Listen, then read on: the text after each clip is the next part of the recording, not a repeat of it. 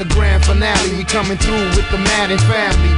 And only the baddest athletes gonna survive. When you see 4 or 5 of my guys piling up on top of you in front of your eyes. Feel the impact, dual shock starts to kick back. Hey yo, it's Madden 2001. You need to get that and feel like you in the game playing for real. It's like royalty, so nil. It's like hot 1, hot 2, high.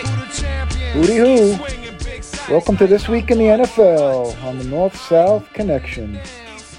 I'm sure you've, when you downloaded the podcast, I'm sure you saw the length of the show, and that probably caused a red flag, caused some consternation, and also if you read the narrative, you could tell that's not going to be a normal episode. It's just going to be me, Johnny D'Amato.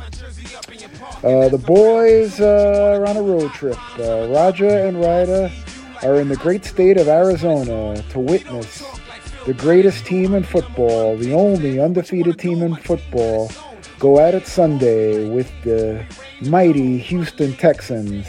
That's the equivalent of going to your first wrestling match and seeing your favorite wrestler battle S.D. Jones or George South. You know it's a guaranteed victory. So Roger wanted to make sure that Ryder saw the fix is in. He wanted to make sure that Ryder sees his team triumph victoriously, and it's a great time to be an Arizona Cardinal fans. When they get back, we're going to hear all about it. And Senior also tied up. His Sox are in a death match, fighting for their lives. By the time you hear this, you'll know how that turned out. So good luck for him. And so it's just going to be me, unfortunately. And you know what that means. It's going to be solo, quick, fast, and ugly. Kind of like my sex life, unfortunately, but we'll leave the corny jokes aside, and we'll get right into it. Usually on the show, we start off with the Homer segment. So that means I have to talk about my New York Giants, which there's a lot of things I'd rather do than do that. But to keep it professional, we'll discuss the horror show that was Sunday. 1 o'clock game. It's my favorite time for a game. There aren't too many things I like more in life than getting some food and drinks together and sitting down and watching my Giants at 1 o'clock. That's my favorite time for a game. But last Sunday, there was nothing good. There was nothing favorite about it. After the first quarter, they fought hard, 3-0. You figure, hey, maybe they got a chance to pull an upset. This could be respectable. And then I had to witness the worst quarter of Giants football in my 54 years of living. It was ugly. It was embarrassing. It was everything, and it's a big red flag. It's one of those games where you can't just point to one thing. I'm in a bunch of these giant groups where everybody says, "Oh, we got to get rid of Jones. We got to get rid of defense. We got to get rid of the Gettleman."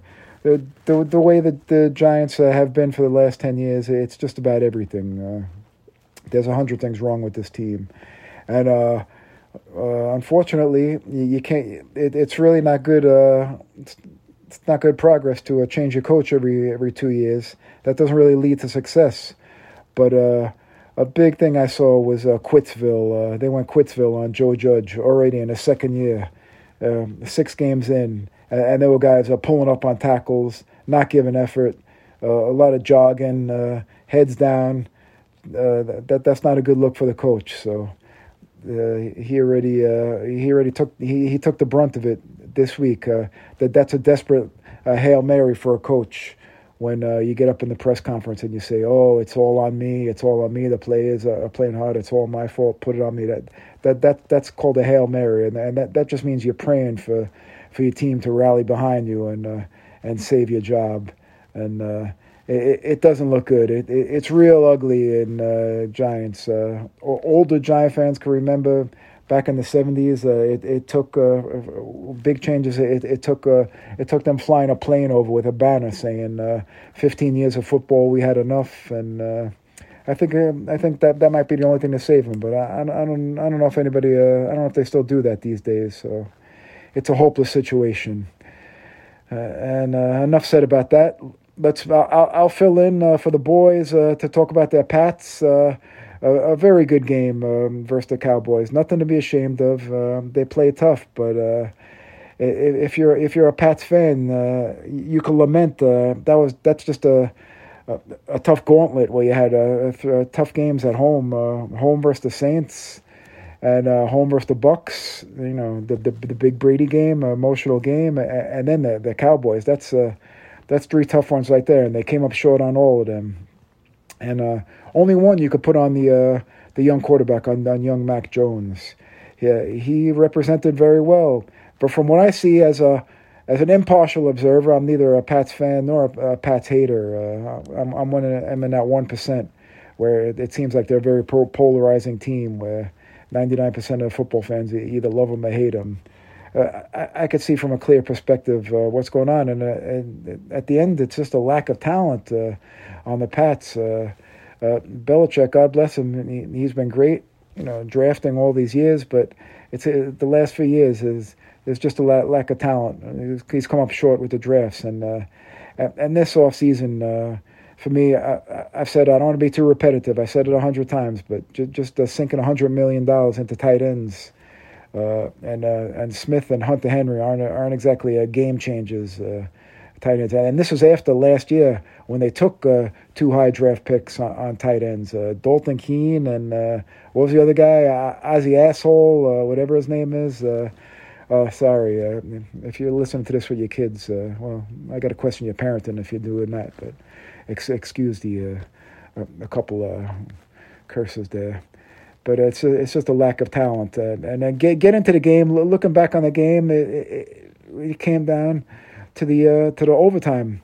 The Pats got the ball, and it was one of those things where you knew they couldn't give Dallas the ball back. The only chance of winning that game was getting a touchdown. So it's hard to make that call deep in your own territory to go for it on 4th down when they had the 4th and 3, and you knew once they punted it, the game was over. And Dallas got the touchdown right away, but they would have got a field goal. So I guess you got to be bold and go for it on that 4th down. You can't give the ball back to the Cowboys. They weren't going to stop them. But also the play calling you could question. They got 4 yards, or they ran and they ran. They got 4 yards and 3 yards, and on a 3rd and 3, they just gave. They put Jones a pass, like a long pass that didn't have a prayer of getting completed. Maybe call a better play, a little shorter pass, a little quick out, or a little screen, or something that's going to get you those 3 yards, or even run it and make the 4th down manageable if you're going to go for it. Maybe you get 2 yards on the 3rd down, and a 4th and 1. It's you have a better chance of doing that, because that was their only chance of winning the game, but. Otherwise, it's a lack of talent, and it looks like for all the Patriot haters, it looks like it's going to be a long year unless they pull it out, unless they put it together. But optimistic, young Jones played well again. So, and one of the game I want to look back on when we do the look back was actually a couple of them. Let's go to London, which was a surprisingly a nice morning breakfast game. Where the Jaguars really rose to the occasion, and they put a hard-earned effort, and they gave an arousing first NFL victory to their coach Urban Meyer, and it was perfect for him because to quiet down all the nonsense that he went through, they actually won the game because he outcoached poor Flores, who must have he had his watch on backwards or something. Poor time management. And poor timeout decisions by Flores got really exposed.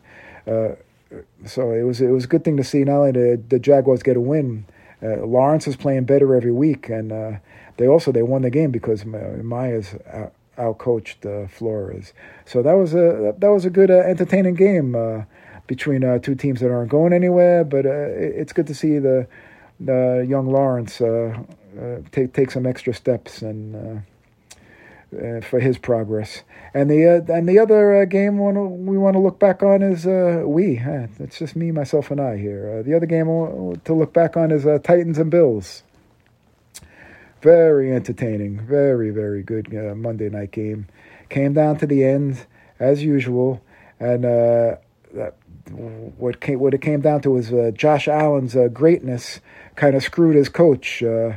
There was on a 3rd down. He made a mad scramble and a sick dive to get it to 4th and 1. One of those plays where only him, Lamar Jackson, only those top 3 or 4 quarterbacks can make, where it looked like he was going to get sacked, and he scrambled and he got it to that 4th and 1, and all of a sudden the coach is like, oh, instead of kicking the field goal, sending the game into overtime, he thought, hey, they're not going to stop us, and he went for it on 4th down. Allen slipped. The tackle on the Titans made a great play, and they didn't get it, and they lost the game. So, but both these teams, Titans and Bills, 4-2. But you got the sense that the Bills are more of a contender and a threat, but the Titans, they hang in there. Vrabel has a tremendous record in close games in the fourth quarter. So the Titans, they're one of those teams, they could lose to anybody and they could beat anybody. As we saw, they lost to the Jets, and they come and they beat the Bills, Super Bowl contender. So looking ahead to Week 7, it's a good thing the boys aren't here, because they would have to fake some excitement, because this is one of the shittiest weeks in NFL history. You got 6 teams taking a powder, taking their bye this week, and there's only one game where both teams are over 500. That's hard to believe. One game, and there's 2 other games where one team is 500, is 3-3. So, and one of those games is Chiefs and Titans, where the Chiefs at 3-3 are going into Tennessee. Tennessee 4-2, coming off that rousing game versus the Bills. I think I see maybe Titans Monday night game, one less day of rest.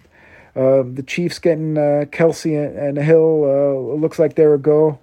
I'm going to go with the Chiefs to outscore the Titans, unless Derrick Henry just goes wild and the Chiefs can't stop them all, which will probably happen. Being that I'm going with the Chiefs, you should probably put your money on the Titans. But high-scoring game. I'm going with the Chiefs to start getting things right. The Chargers took a step back, and maybe it's time for the Chiefs to take over that division. And the game of the week is Bengals going to Baltimore at Ravens. That is the only game where both teams are over 500. 4-2 Bengals, 5-1 Ravens. I know where Senior, Mr. Bengals hater, I know where he would go. He would go heavy on the Ravens in a blowout. But for me, I'm going to go with the upset here. I like what I see about the Bengals. I like the Burrow-Chase connection. And I also like the toughness that the Bengals have shown. Toughness on defense and getting a running game going. So I'm going to go with the Bengals to pull the upset. The Ravens have lived a charmed life so far this season. At 5-1, they could easily be 3-3, 2-4. They won a couple games. They've gotten the breaks, but got to give them credit though. They smoked the Chargers, as I believe all of us called that. So we get a pat on the back for 100 wrong predictions. We get a couple right once in a while, but they took it to the Chargers. So that was a good game. But I'm going to go with the Bengals in an upset. So to close off, after 6 weeks. We're going to give a State of the Union address. What's the state of the league? What's the thing that pops out at you? To me, it's like there's a division, and it's like cut into thirds. There's 32 teams, but you could say like 10, 10, and 10, and maybe 1 or 2 teams will fit in another category. But there's about 10 teams that could call themselves contenders that are making playoff.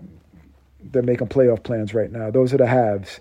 And then you got the have-nots at the bottom, your shitbirds, your teams that already it's over. Jets, Giants, Lions, etc., Jaguars, Titans, and you could probably throw the Dolphins in there. So there's about 10 teams there that are already planning for the draft next year. And then in the middle, you got another 10 teams, or maybe 11 or 12, whatever. You got your, for Wire fans, you got your 40-degree day teams. Just dull, nothing happening. A perfect example is that Vikings-Panthers game. That's just, a team, a game where it could come down to anything at the last minute. Any team can win. Just a lot of mediocrity. Teams that aren't going to contend, aren't going to win anything. They could go one way or the other. They could drop down, or maybe they could sneak into a wild card. But no serious contention. That Thursday game too last night, the Browns and Broncos, and another perfect example of just a game between two 40-degree teams. So that's about all we got. I said we again. That's about all I got. And just keep listening. Don't forget the North-South Connection, pumping out great free podcast. Just amazing work by the boss. Gonna have to give him to suck up a little. I break his balls a lot, but tremendous. Justin's doing a great job. And just to point one out, with a lot of great wrestling shows. To point one, I listened to Tim and John did a great viewer's choice on the latest Crown Jewel from Saudi Arabia, which was a rare WWE show, which everybody did not crap on. It was an excellent show, and it didn't give much for the haters to crap on. And these guys, they did an excellent job reviewing it and also discussing where the future of WWE is at. So good job then, and that's about it for me. This stumbling, mumbling prick has just about worn out here. So we're going to get the boys back next week. We're going to hear about Ryder Rogers' great trip to Arizona and what was probably a massacre of a game over the Titans. And also, we all miss Senior, and hopefully he'll have good news to tell us. So keep listening. This Week in the NFL. Peace out.